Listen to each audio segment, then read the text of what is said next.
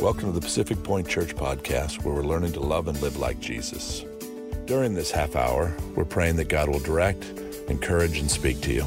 If you would like to partner with Pacific Point Church and our church plans, visit us at pacificpointchurch.com/give. At that same site, you can also watch and listen to previous sermons, read follow-up blog posts and extended notes, and even connect with Pacific Point Church on social media.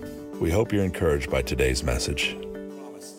I am excited, but one of the things we've been doing here at Pacific Point is talking about cultural events. It's important that the church knows and the church is aware of what's happening in our culture. So this week, there's three bills that are in the House that are just passed and heading to the Senate that you need to be aware of.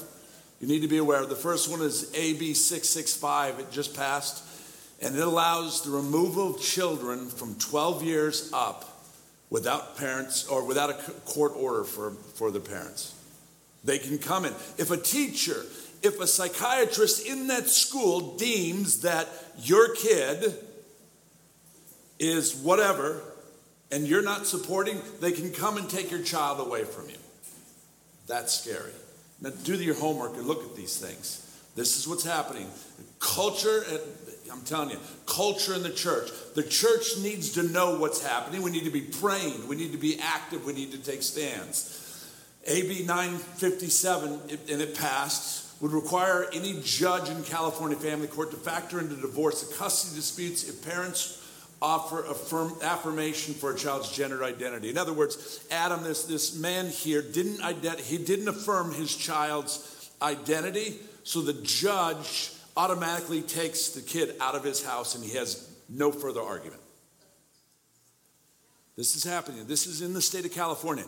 AB 1078. Don't tell me the church isn't supposed to be political, okay? If you have a problem with the church being political, then you're missing the boat. We need to pray and we need to take a stand. AB 1078 passed. Would remove the powers of local school boards have over curriculum taught in their school district by requiring the school district to receive approval from the State Board of Education. What does that mean? Local, Orange County, local, Costa Mesa, Newport school district has to do whatever the state says in their district. They cannot deviate from what the capital, from what the education, the ones who run the education in the state of California say. They cannot deviate at all from it. They have to do exactly what they're told to do. Be praying. Now, this is amazing quote to me. Republican in the state Senate, in our Senate, Senator Scott said this: in the past, when we've had these discussions and I've seen parental rights atrophied, I've encouraged people to keep fighting. He added, I've changed my mind on that. If you love your children, you need to flee California. This is our state senator. Now, I'm not leaving. She's asked me to leave the state many a times, regularly. When can we go to Texas? When can we go to Tennessee? And I would love to. I could, afford a house and land and all that stuff. But God has called us here to fight. I don't have a release to go anywhere. Therefore, church, if God has called you to be here, he's called you to be a part of what's happening culturally. And you need to pray. And you need to email our senators. And you need to stand and you need to believe, because our rights are deteriorating right before our eyes, and it has to do with our children. It has to do with our children. All right, culture and church. There you go. And I'll do that randomly throughout, Sundays, just so I think we need to know what's going on here. I want to welcome you this morning and talk a little bit about next.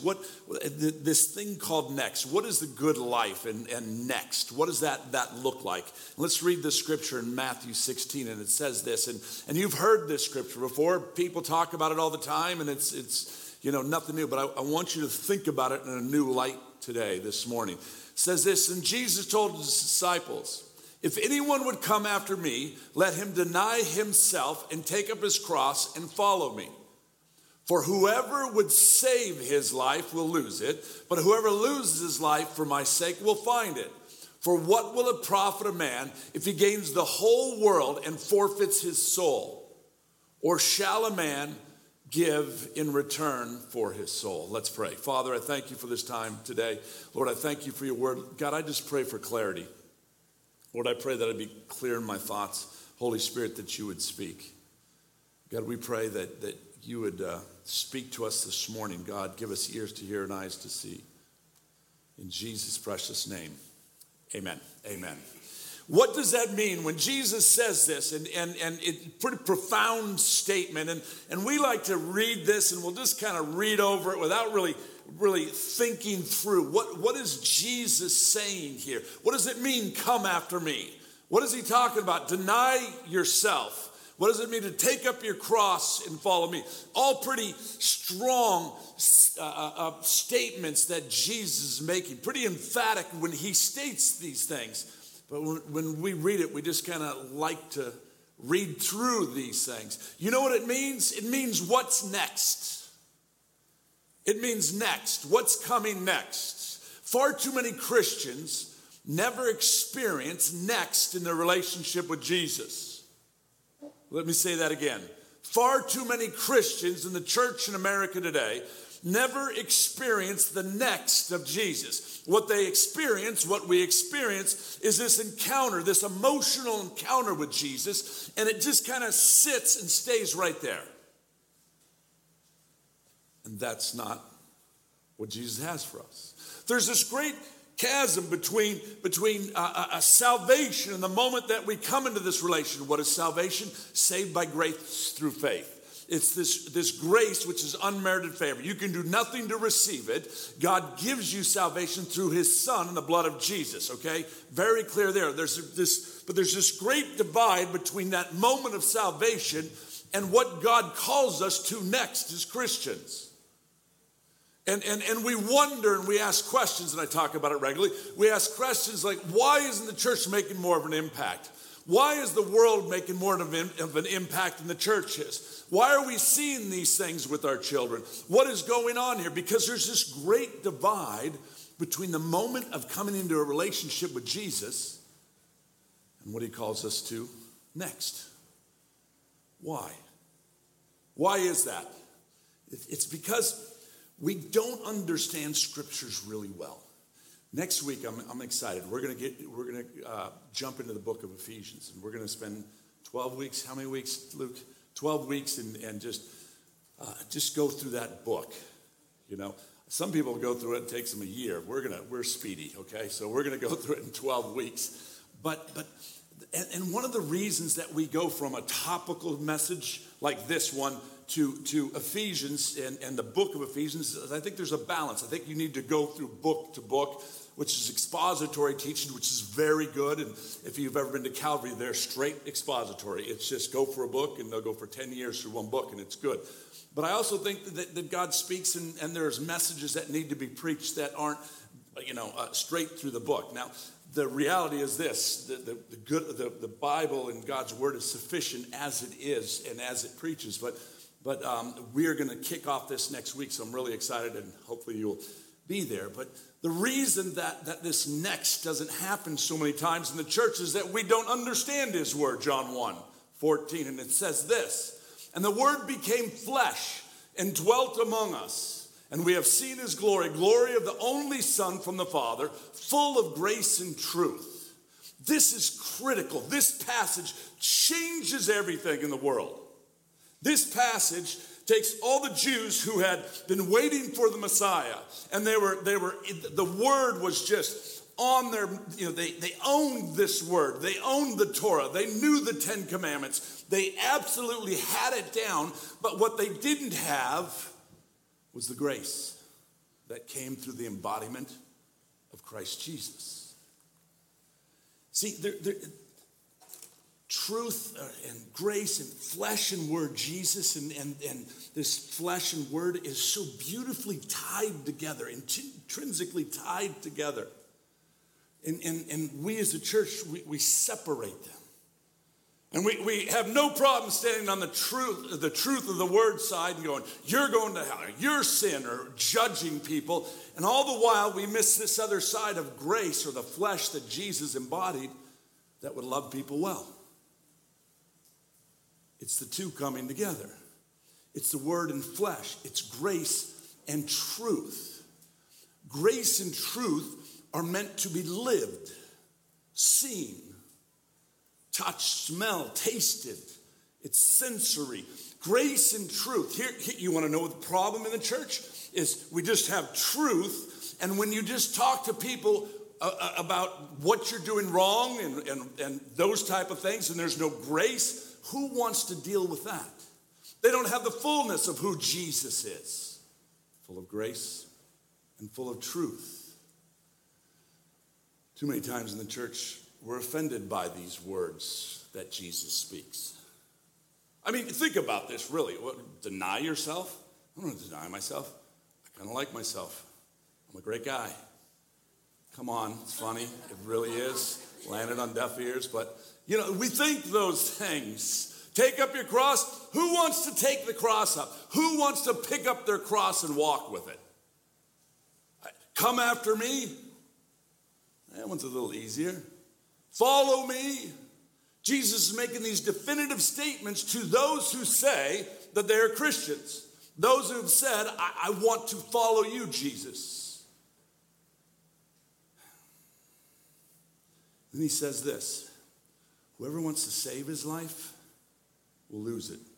Whoever's grasping for stuff, for money, for power, whoever's grasping for life, he says they will lose it.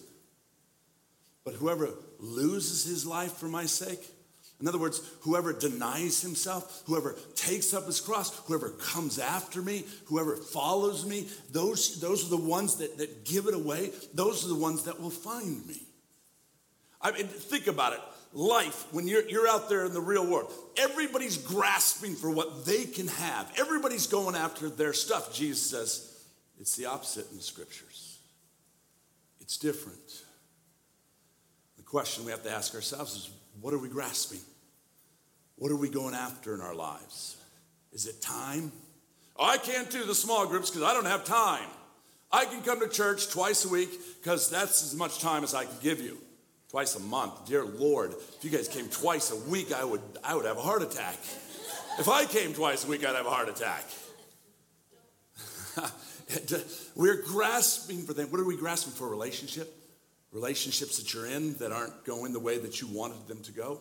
Are we grasping for that money? If only I could have a little bit more. If only there was a little bit more, everything would be good. Are we grasping for our sins? I like my little sin. Am I grabbing a hold of my little sin? Am I holding on to my little pet sin? Because I'm comfortable in it.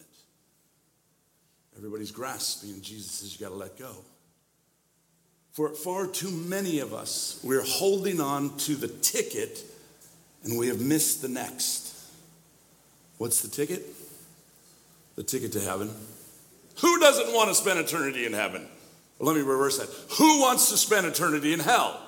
If hell is true, I happen to believe it is, there is a literal place called hell as described in this Bible. It's hot. It's long. It's the absence of God. No God, there's no joy, there's no peace, there's no patience, there's no kindness, there's no forgiveness, there's no grace, there's no mercy. It's the absence of God. God is not in that place. It is misery. It is deception. It is pain, and it is suffering. And far too many of us like that ticket. That means we don't go to hell, but we have no idea what the next is.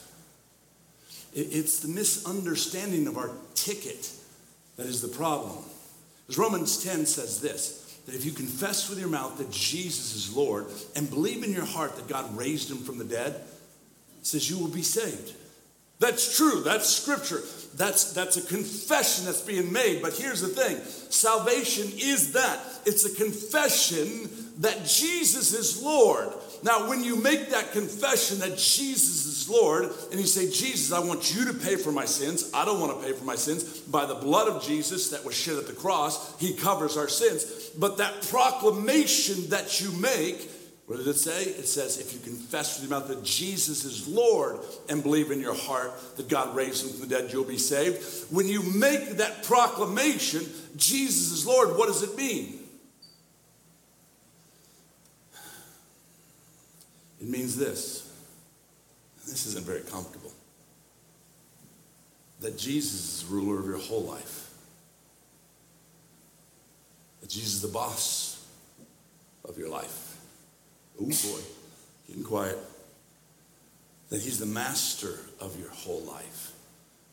See, you can't have this Lord part and him, because the very word Lord means that you're submitted everything to him. Let's take the natural and spiritual and run parallel. I like it unto a parent and their children. My children are getting older, leaving the house. Thank you, Jesus. And I'm just kidding. They move across the street, so it's not even like they left. I love it. And I've used this analogy before. This is what the kingdom looks like for many of us as Christians. It looks like my child when they were 4 telling me how life works. See, here's the deal. If this is true, I say if, I believe it's true. But I want to give some of you the benefit of the doubt that are going, I'm not so sure this thing is true. Okay. I happen to believe it is the true word of God. If this is true, and what it should do for you, those of you who do believe it's the word of God, okay, what it should do is it should crystallize the fact that Jesus is Lord of your life. So back to my analogy. It would be like, for many of us Christians, my 4-year-old telling me how life is. They all did. My 4 and 5-year-olds would tell me how life works. They would try to tell me where we should eat and what we should eat, when we should go to bed, how we should do this, what we should do. All the time, my 5 kids are telling me how life is. Now, I am not nowhere near have the knowledge of God, but I have some common sense to be able to look at them and go, no, stupid. I never said that out loud. I just, no, that's not, you can't see, son. Your mind as a 4 or 5-year-old is limited in the capacity to see what you need, what is good, what is right. And God looks at us as Christians and we go, I'm not going to give you my whole life. And I say to my children, I say, trust me in this. Trust me when I say you do this, you will be better off. Trust me when I say you don't need this. Son, trust me that when I say no, it's for the betterment of you. Trust me that I know what's best for our family. Now that's a fallen, fallible father. But when we look at God, the creator of heaven and earth, who's omniscient, omnipotent, who's all-knowing, and he tells us no, or he tells us yes, or he puts parameters around our life, or asks us to trust in him, how much more important is that? You want my whole life? Acts 2:36. Let all the house of Israel therefore know for certain that God has made him both Lord and Savior. You can't have the ticket to heaven without the lordship issue being resolved. This is the Jesus whom you crucified. You know what they're saying there? They're saying that your sin and mine put Jesus on the cross. I love the way that Peter does this, because he goes, you guys put Jesus on the cross, but you want to know the good news? The good news is this, that he's Lord and Savior. See, the problem is some of us don't believe that our sin put Jesus on the cross. We think your sin put him on the cross, but not ours. He's either Lord of all or not at all. There's no in between. Now, that's the reality. We all struggle because we are human and fallible, finite, where we jump in, oh God, you can have all of it, and then we come over here and we're just grasping for it, or, oh God, I'm going to wait for that perfect wife or that perfect husband, and then we get over here, swipe right, and then we go, that's fine. That was a contextual joke that I, as a married man who's 57, should not be able to tell, but I did, because I know what's going on with all of you out there. We go, oh God, you know what? I'm going to give my 10% at church. And then, oh God, I got this bill. I'm not going to trust you because, And we all do that on some level. But this walk that we're walking in is towards, okay, God, I don't understand and I don't know that I trust, but I'm going to give it to you. These words that Jesus speaks, this statement, Lord of all or not all, it offends us. It offends our very being, to our core. It's offensive when the pastor gets up and say, give 10%, which I hardly ever do. But when I do, you'd have thought, It's offensive when the pastor says, stay pure. You're like, oh, you don't know what it's like. You've been married for 27 years. I remember. This is why they walked away from Jesus in Scripture. Because Jesus would draw some lines in the sand. John 6:6, which is appropriate, I guess. At this point, many of his disciples turned away and deserted him. Why'd they turn away? Because they heard the truth. And the truth didn't really settle really well in their soul. Because Jesus says, I want all of you. Let me give you another analogy. And I've used this one too, so bear with me. When did we get June 22nd? Thank you. 96? Boom, got it. June 22nd, 1996. At the Crystal Cathedral, I stood up there and said, I do to her. Okay, let's go into the spiritual here. When did you get saved? What?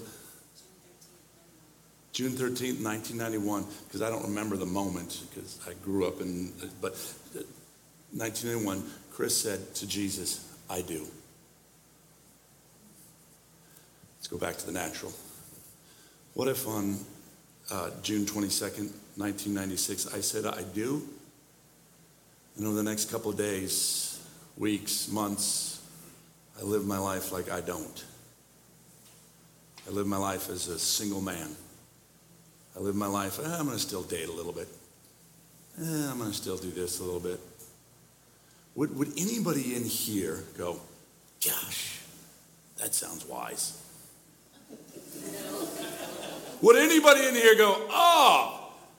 No, you go, how could you why would you do this to this woman? Why would you stand up there, make a commitment to her on the altar, and then on the next breath, you're like, it doesn't really mean anything. Let's go back to the spiritual. What was that date again? June 13th, she says yes to Jesus.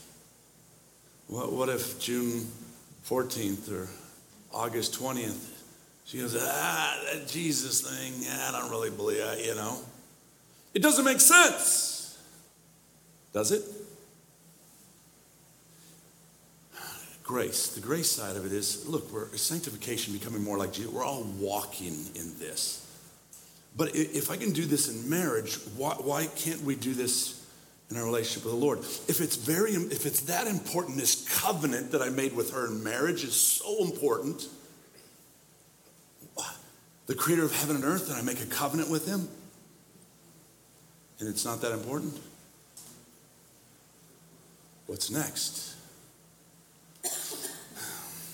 Why they or we? I say they because Jesus was talking to the Jews at the time and wanted them to repent. But why they or why are we offended by this? Why are we offended by these words? We're offended by it because it grades against everything we are. I don't need to be told what to do. I am my own man, my own woman. I can do whatever I want. How's that working out? If we want to take that to to the progressive end, if this Bible is true, which I happen to believe it is, if we want to take that to the end, here's how God works. He's a gentleman. When we die, because you do know we're all going to die someday, it's inevitable. When we die and we stand before God, and he says, hey, depart from me. And you go, whoa, wait a second. What do you mean depart from me? And he goes, I want to give you what you asked for. You won't be able to say, no, Lord. He'll go, and I don't know if he shows you a video screen of all the times and the rewind, which would be hell in and of itself. Other times you go, I don't really need you, God. I don't really need you, Jesus. I got this all under control. See, you may think you have it under control here, and you may have it under control here. In the world's eyes, you may have things just happening. But the problem with that is at some point we all die, and if God is God and he is just, then we have to give an account for what we did and who we are. Otherwise he wouldn't be just. And we have to stand before him. And when you come into this relationship with Jesus, you stand before him, and I will guarantee you your head will be down in humility, and he'll say, when you have a relationship with Jesus, my son's blood has covered your sin. Pull your head up. And you can look me in the eyes. Natural and spiritual, my children, it's like when they would do something and then they'd repent and you know how children get, they're like, I'm sorry. The job of the parent is once they say sorry, you're forgiven. And pull their head up and look them in the eyes. That's what Jesus will do. And the reason we're offended by this is because here in this moment of time, because it is only a moment of time, I want to be in control of my life. I don't want some God telling me what to do. You have every right. But know this, it is accounted, Hebrews says, for every man to die and then stand judgment. We've got to give an account. So how do we digest this truth? We walk in truth and grace. We walk in word and flesh, as Jesus said. Here's my question to you. What does your salvation mean to you? Is it the end or is it just the beginning? Because when we come into this relationship with Jesus, it should just be the beginning of this beautiful revelation and intimacy with the creator of heaven and earth. What's next then? Other than the bouncy house and tacos.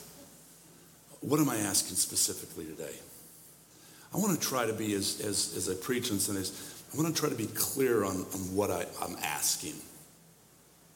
In other words, I don't want you to walk out of here and go, what was that all about? Or, that was nice, but what did he want?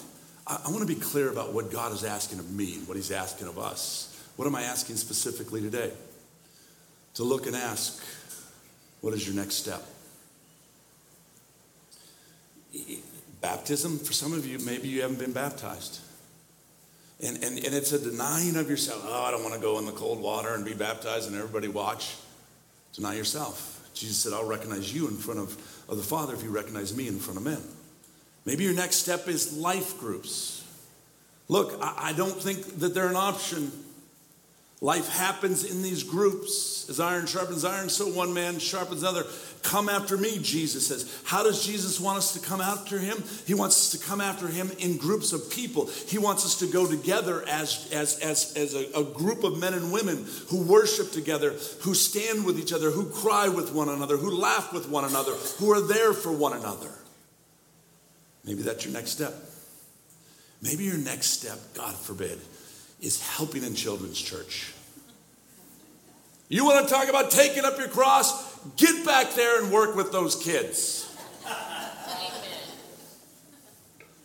I'm asking, I need men and women who are going, look, I'll give up a Sunday once every 6-8 weeks to go serve these kids.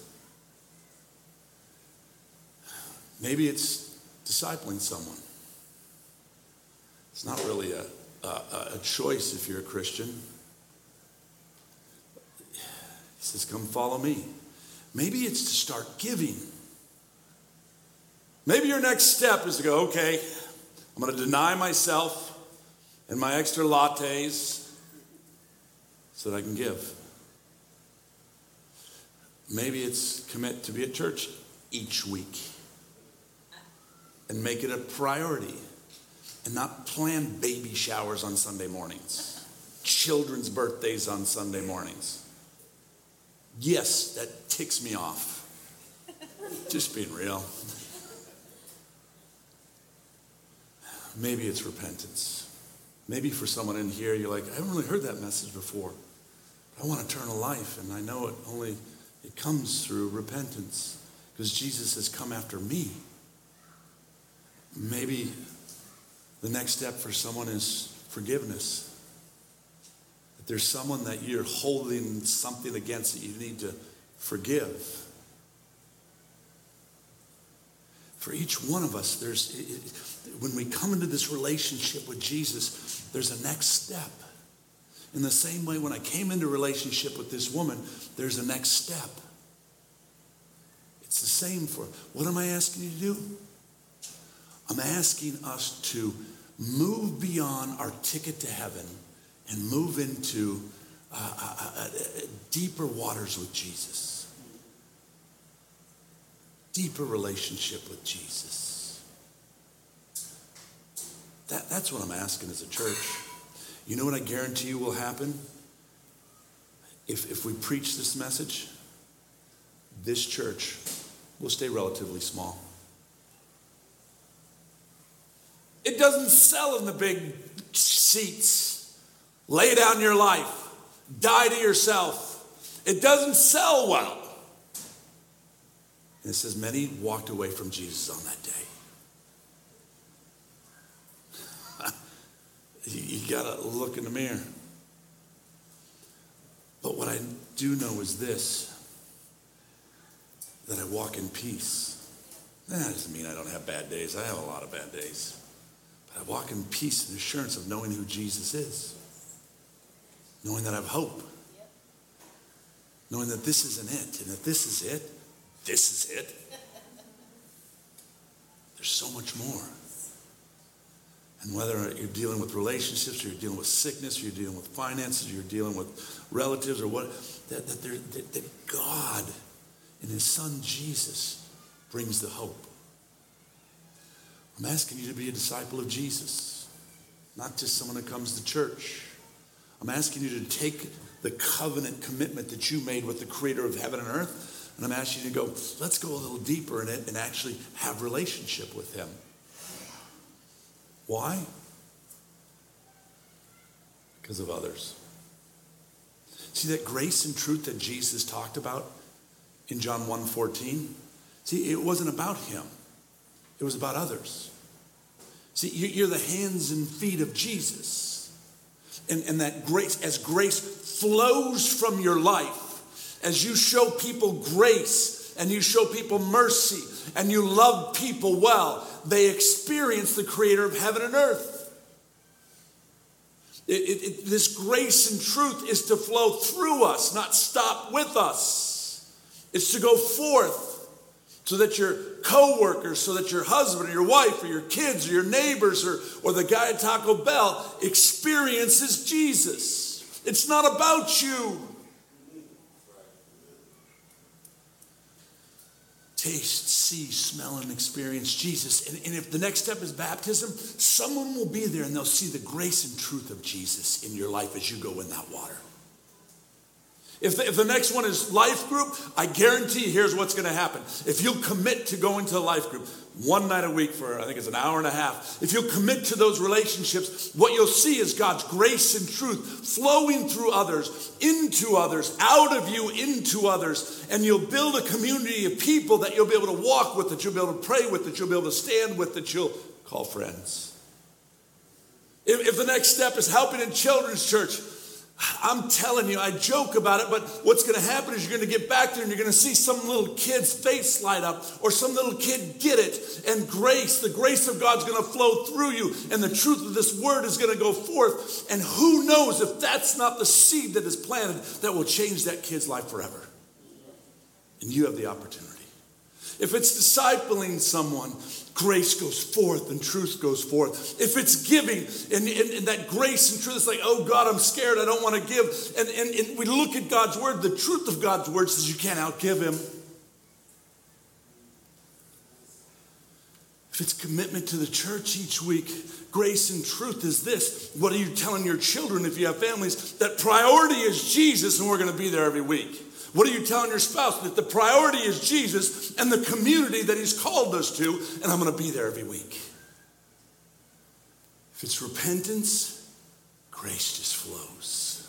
Because the truth is this, that God says that he takes your sin, and when you repent, he throws them as far as the east is the west, and he remembers them no more. And you're forgiven, and you walk in freedom.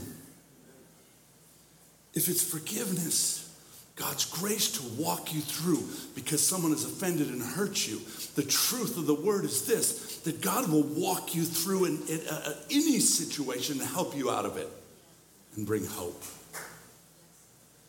See, grace and truth are meant to be smelled. Grace and truth are meant to be tasted. Grace and truth are experienced, not just spoken words. And if the church will do that, change the world. It will change the world. Jesus did it with 12 men. Over 2 billion people that follow Jesus today. Let's just start with our neighborhood. Let's just start with our family. Let's just start with us. And let's see where it goes and what God does. John 1:14, and the word became flesh and dwelt among us. We have seen his glory, the glory as the only Son from the Father, full of grace and full of truth. Full of grace and full of truth. As the band comes up, I want to pray. Father, I thank you for this time this morning. Lord, I thank you for your son Jesus and who he is. God, that he gives life, Father.